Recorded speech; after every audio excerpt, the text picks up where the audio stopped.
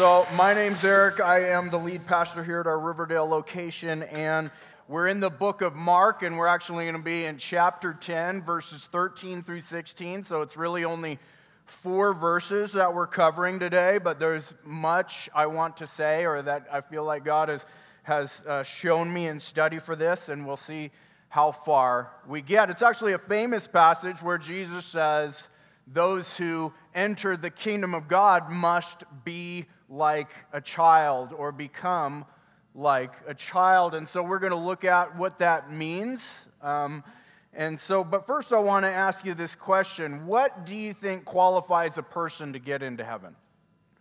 Or specifically, what do you think will get you into heaven if you believe, if you're a Christian, if you've claim to be a child of God, what do you think is going to get you into heaven? Do you think it's going to be your accolades, your achievements, all the, growing up in maturity, the things that you've accomplished, the good things that you did for the Lord, or being more good than you are bad? I mean, there's so many different ideas about how a person gets into heaven, and this one really is quite confusing for so many of us. What Jesus says, that you have to become like a child. So we're going to get right into those verses, starting in verse 13. And they were bringing children to him that he might touch them, and the disciples rebuked them. But when Jesus saw it, he was indignant and said to them, "Let the children come to me, do not hinder them, for to such belongs the kingdom of God. Truly I say to you, whoever does not receive the kingdom of God like a child shall not enter it." And he took them in his arms and blessed them, laying his hands on them. Now we've been walking through this section of the book of Mark since chapter 8, where Jesus has revealed who he is, that he was going to die on the cross. He's several times now has predicted his own death, and then after doing so, he uses it as a teaching time for his disciples. The last couple of weeks, we looked at Jesus almost reprimanding his disciples for not getting it and having to explain it to them in detail and use illustrations and stories. And he's used an illustration of a child already when we talked about humility. He said that if anyone is to come to the Lord, they must humble themselves like a little child. He said that in chapter 9. And so this section of Scripture is about what he's trying to train his disciples, his followers, the truths, the greater truths of really the gospel. At first glance, we think that these verses are about children. Many would say, the moral of the story is this: Jesus loves the little children, and so should you, so be nice to them, right? Amen, and let's close our books and leave now. Many would say that would be the moral of the story, but I'm here to tell you that really this has nothing to do with children at all. Although Jesus does use children as an illustration or an example to teach, this is in fact, like I said, about how a person enters heaven. So, a little bit of context about this. Jesus has been teaching and preaching. He's a famous rabbi, traveling preacher, and it was customary, it was tradition back then that when the traveling rabbi would come into town in Jewish culture and Jewish tradition, that parents would bring their kids to the teacher for a blessing. Blessings have been a thing that they've been doing all the way back in Genesis. Fathers would bless their children. They would pass on the birthright to their children. They would pray blessings over them in hopes that they would grow up and be the leader that God wants them to be, to walk with God, to be prophets, whatever it was. There was blessing, and it always included the laying on of hands. And so that's exactly what these parents are doing, is they're bringing their children to this traveling teacher who they think has power and authority to impart some kind of wisdom, impart some kind of heavenly blessing to their children. Now, just a side note, as we talked about, kids' church, we talked about the need to to teach our kids. Jesus really does want us to focus on children and to teach them and train them and guide them in the scriptures. And so my question for you is do you bring your children to Jesus, or are you hindering them? Many people I talk to, many parents actually eventually end up coming to church. Families come to church, and oftentimes I'll hear this, and this may be you. I know that this was my mom's heart in going back to church. It was all about my faith. It was like, well, I want the kids to be able to hear about faith so that they can have a possibility to have an interaction with God or morality or whatever it is. Oftentimes it's a care for kids that brings people to church, and that is a good thing. And so that's why we provide kids' church. We want to focus on kids' church. Oftentimes we say that ministry is one of the most important ministries that we have because they're the next generation of people that are going to be serving and leading and teaching and sharing and inviting and giving to keep the kingdom of God moving on. And so my other question then is okay, maybe if you're a parent, you bring kids. Maybe you don't have kids of that age, but what are you doing to help kids come to Jesus? I would also use this passage to invoke that question inside of you. What are you doing to help other kids come to Jesus? If kids are important to Jesus, as we see that they are, because it goes on and it says, but when Jesus saw that the disciples were rebuking the parents, he was indignant. Now, this is one of the only times that the New Testament uses this word. Indignant means to be angry in such a way that you're not going to, let it simmer and kind of deal with it internally, but to let it out. There's going to be some anger or even some aggression, in a sense, to let this out, burning with a displeased view of what these disciples are doing. They're telling the parents, Jesus is too important for you little kids to come to him, basically. That's what they're saying. They're saying, and as we saw last week, they wanted to be the gatekeepers to who came to Jesus. They thought very highly of themselves because they were the chosen 12, and they were like, we're the bodyguards, we're the gatekeepers, and we'll decide who gets to come to Jesus. And really, in that culture, children were looked at as insignificant. They were looked at as unimportant. They were looked at as baggage, a little bit different than our culture today. I think we've flipped it around a little bit, and now kids have become extremely important, so much so that our whole lives are almost centered around them, and we lift them all the way to beyond the place and priority sometimes over God in our lives, and they've become idols. But in this culture, we actually see that kids in the Jewish culture were really kind of a burden until they could actually start working and doing something, right, around the house. Like, it's wonderful. I have a house full of 4 boys, and once they get to the age of where they can actually do chores and stuff, like, it is amazing, Can I get an amen to that? Parents, have your kids do chores around the house. Don't kill yourself all day long picking up their underwear off of the floor when they could do it themselves, And plus, it teaches them how to be great members of society.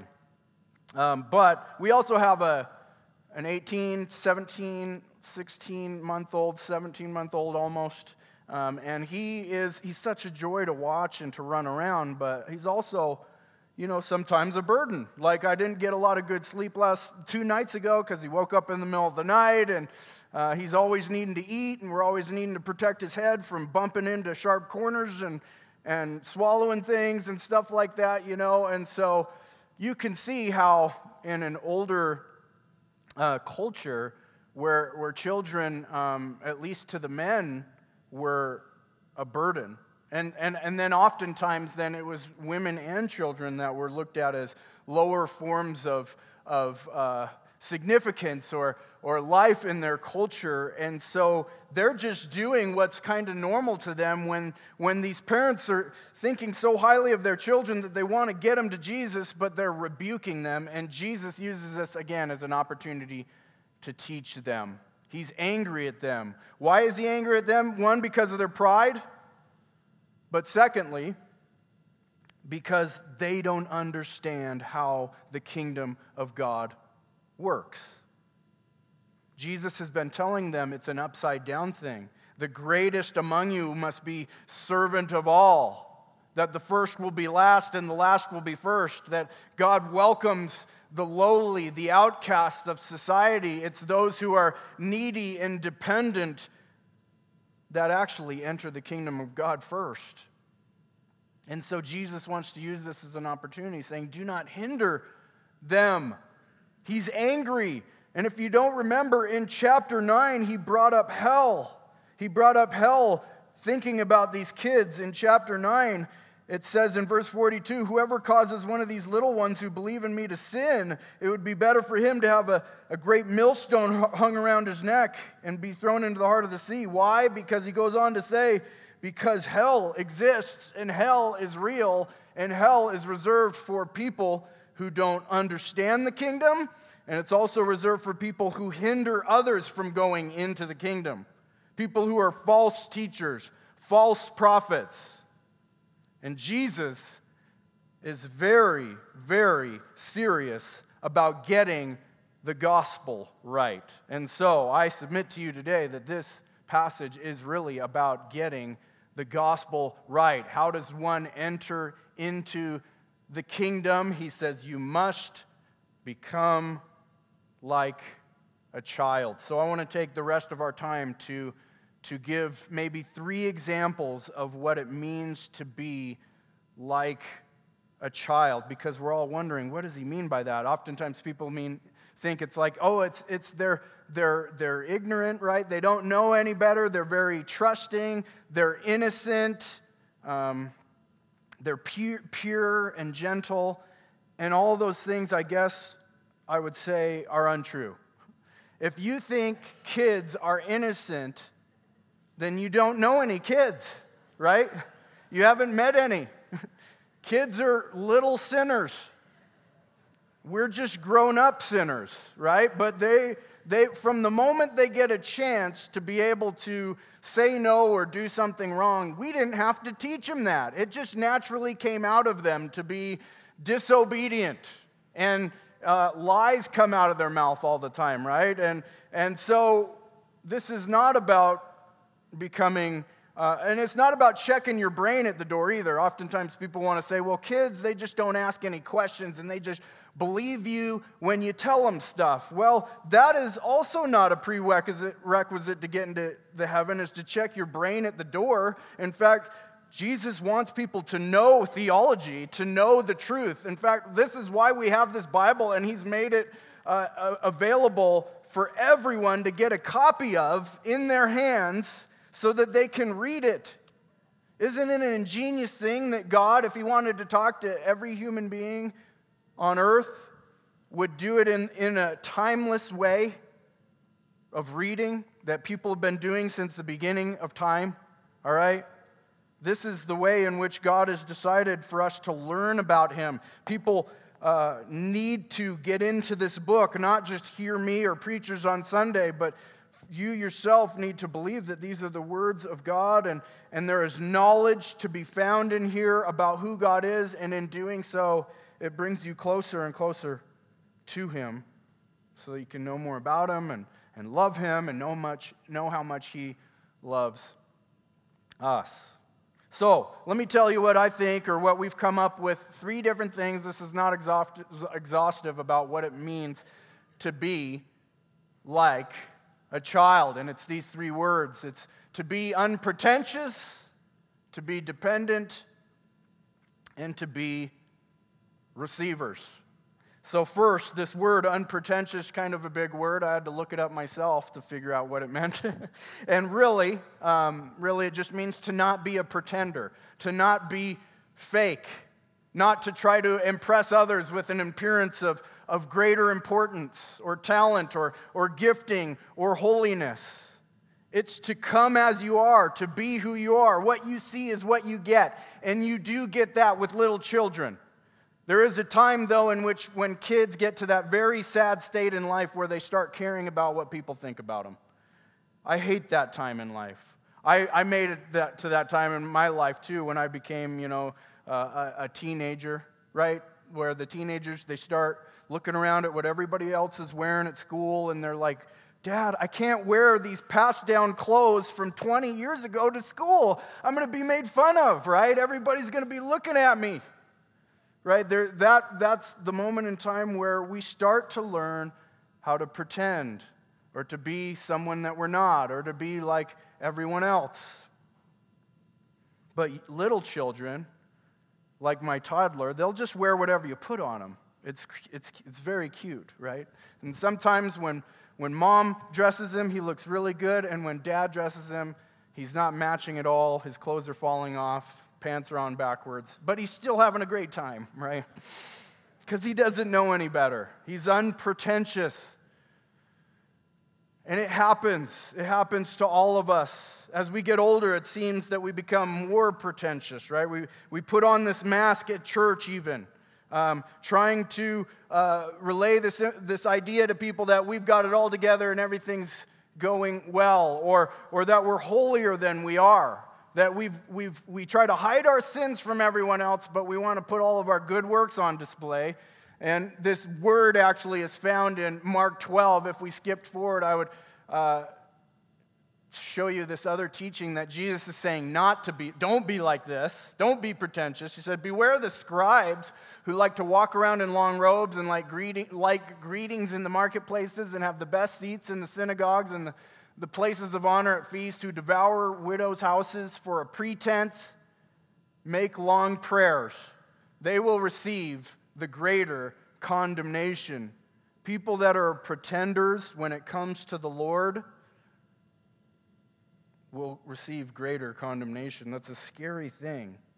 God doesn't want us to come to church, to come to Him pretending to be somebody that we're not. He knows who we are. He knows all the information about us. He knows all of our sin, every moment of our life, every thought of our life, every bad and wrong motive of our heart. God knows all of those things. So how dare we come to Him as if He doesn't and that we could hide things from Him, right? This happens not just to regular people, but all the way up to the leaders of the church, right? There are leaders of the church that want to be people pleasers. There are people who out there, all of us, we struggle to people please, right? And it is not honoring to God when we look at how to please other people and then we become fake in order to do so. Kids, young kids at least, don't do that. In fact, I love what Paul says when he says, when it comes to the gospel, which is what we're talking about, what's really important in Galatians 1, he says, as we have said before, so now I say again, if anyone is preaching to you a gospel contrary to the one you received, let him be accursed, for am I now seeking the approval of man or of God? Or am I trying to please man? If I were still trying to please man, I would not be a servant of Christ. Did you know it's hard to please man and to be a follower and servant of Christ? Because why? Because God has some hard truths. There's some boldness that He desires from His people. In fact, to say that if anyone believes any other gospel, they're going to hell. And there are churches out there, there are people out there, I mean, maybe some of us in here, right? We struggle with sharing the truth about the gospel. We want to twist it to where it's like, well, they're a good person. They do a lot of good things, or at least their church has the name Jesus in it. And so maybe it's the same Jesus, it's between them and God or whatever. But no, the reality is, like I said, God wants us to not check our brains at the Lord, but to know the truth. Jesus is using this as an example to get it right. Like, there's a specific way to get into the kingdom of God. And to try to make it some kind of people-pleasing event so that people will warm up to God and hopefully accept your message or not be angry at you when you share that there's only one way and it's very exclusive. Jesus wants us to be bold and unpretentious if we're going to be in His kingdom. Next, the word dependent. Romans 5:6 says this, when we were utterly helpless, Christ came at just the right time and died for us sinners. We went camping last week on Sunday. Right after church, we went up to like Logan Canyon, and I have this weird problem where it comes to finding campsites or places to eat or watching something on TV. I don't know if any of you are like this, but something on TV pops up, but you're like, yeah, I want to watch this, but I want to search every other channel to see if there's something better out there, right? Is anybody like that? I do that same thing with food choices if we're going to go out to eat. You know, it's like, okay, this seems like a good option, but let's explore every other place we could eat, and then we'll whittle it down. Drives my family insane, by the way. I did this with a camping spot. I was like, hey, we've passed a couple good camping spots, but I'm really looking for that one perfect place where nobody's around for 5 miles, right? I want to be alone. I want to go to this place where I'm going to train the boys to become men, right? We're gonna kill our food and eat it, and we're gonna, survive off of the land. And we don't have a camper or anything, so we go and stay in these tents. And if a bear comes, I didn't bring a gun, and so all I had was a hatchet and a pickaxe and a pocket knife, and I'm like, this is what it means to be a man, If a bear comes, you're just going to have to deal with it, right? David and Goliath, God is going to save us, right? So we go out there and quickly realize that, man, this sucks,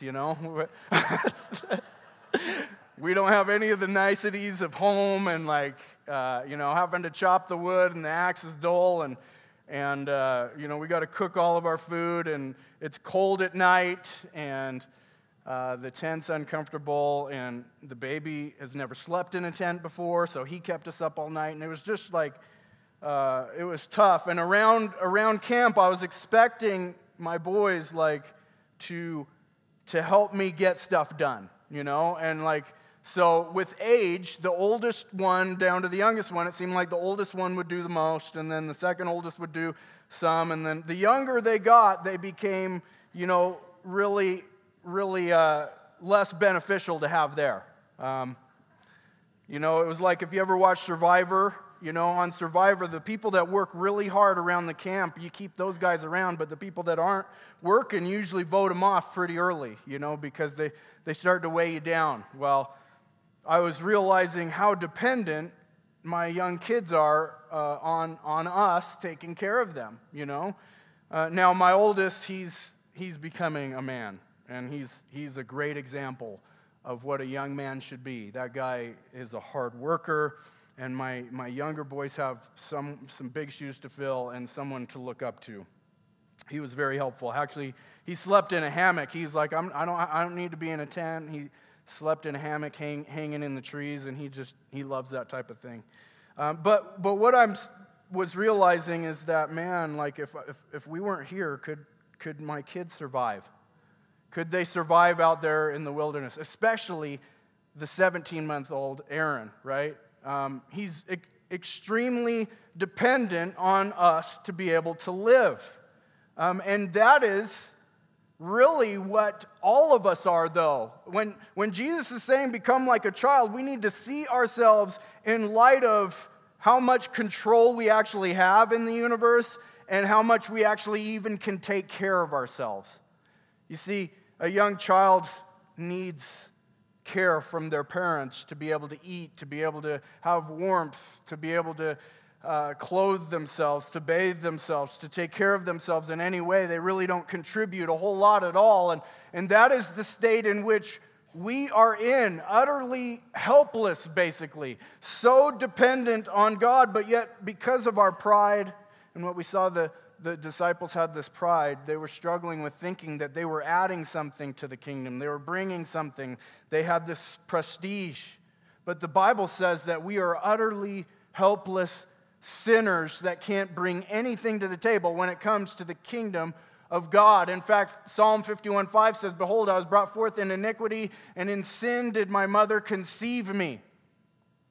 This means from birth, All human beings are not children of God. They are born in sin and headed towards hell. They are not in a right relationship with God.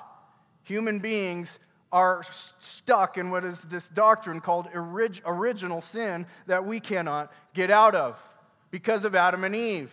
Paul explains it in Romans 5. Therefore, just as sin came into the world through one man and death through sin, so death spread to all men because all sinned.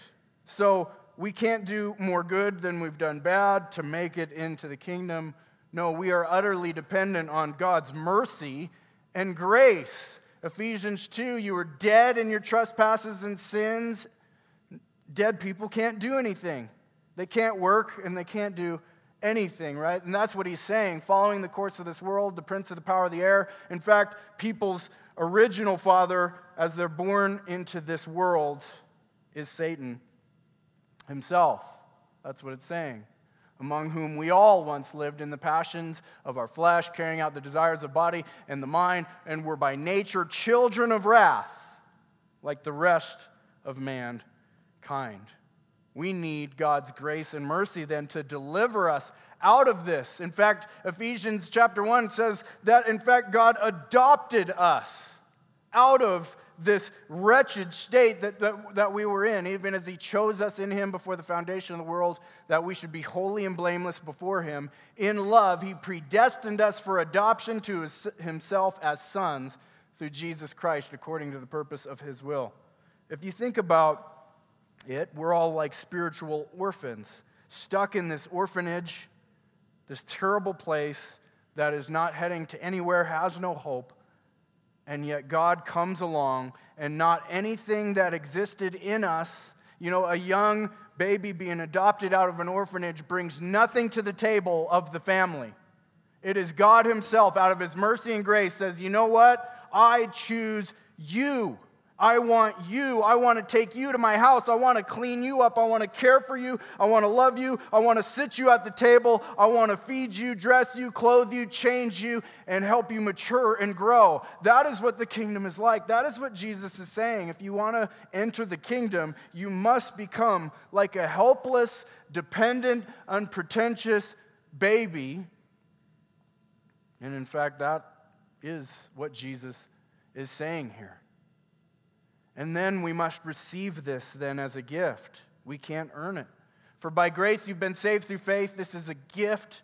This is not of your own doing. It's a gift from God, not a result of works, so that no one may boast. Aren't kids the best at receiving gifts? Right? Like, we love to give kids gifts because the smiles on their faces. Now, I'm not saying that they're always happy about what they got. They don't always give you the reaction that you wanted when you spent hundreds of dollars on that thing that you thought they were going to play with it all year, for 5 years, 10 years. It was going to last them a lifetime, and they were sick of it after a day. But kids are great at receiving gifts, receiving things. In fact, they really have nothing to give. All they can do is receive, right? And so for us, that's the same thing that we need to do with Jesus. It says this, and I'm going to end with this. He came to his own, and his own people did not receive him. But to all who did receive him, who believed in his name, he gave the right to become children of God, who were born not of blood, nor of the will of the flesh, nor the will of man, but of God. Jesus goes on to talk about, in chapter 3 of John, you must be born again, become like a little infant. Nicodemus was confused about this. What do you mean? How can I go into my mother's womb a second time? And Jesus is saying, no, you don't get it. You must be spiritually born. You've been born in the flesh. You need to be a baby in the spirit. You need to come to the Lord as an infant with nothing to give, nothing to offer, realizing that you're weak, powerless, and insignificant. And when we get to that place, that's called repentance. Trusting what the Bible says, that you are a sinner in need of grace and mercy. And Jesus himself takes care of that problem. When he came to earth, he died a sinner's death on the cross, what we deserved, though himself being sinless, dies on the cross and rises from the dead. He takes away our sins, and he proves he's got power over sin, death, and the grave. And anyone who believes in him and receives him becomes an adopted son or daughter of God. So when Jesus says, "You must become to me like a child," he means coming to him in a needy way, in a repentant way, in a humble way, and in a way that accepts that Jesus is enough. He is all. He has done everything that we need, and we bring nothing to the table. Would you guys pray with me? Father, thank you, Lord, for your word, for your love, for your absolute grace and mercy. God, it takes some humility. It takes some humbling from you to even get to this place to really understand who we are in light of who you are. But that you love us anyway. You've come to adopt us, to set us free from this world, to set us free from being children of wrath, to becoming children of God. I pray that people understand this.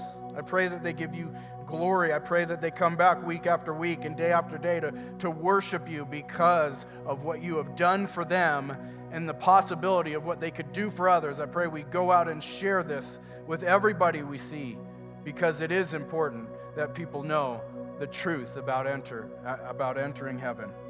I praise you that for many of us here, we know we have interest into your kingdom. But I also ask that you would help the people who don't know you, Lord, that through today's words, they would finally get it and they would repent and believe. I pray in Jesus' name. Amen.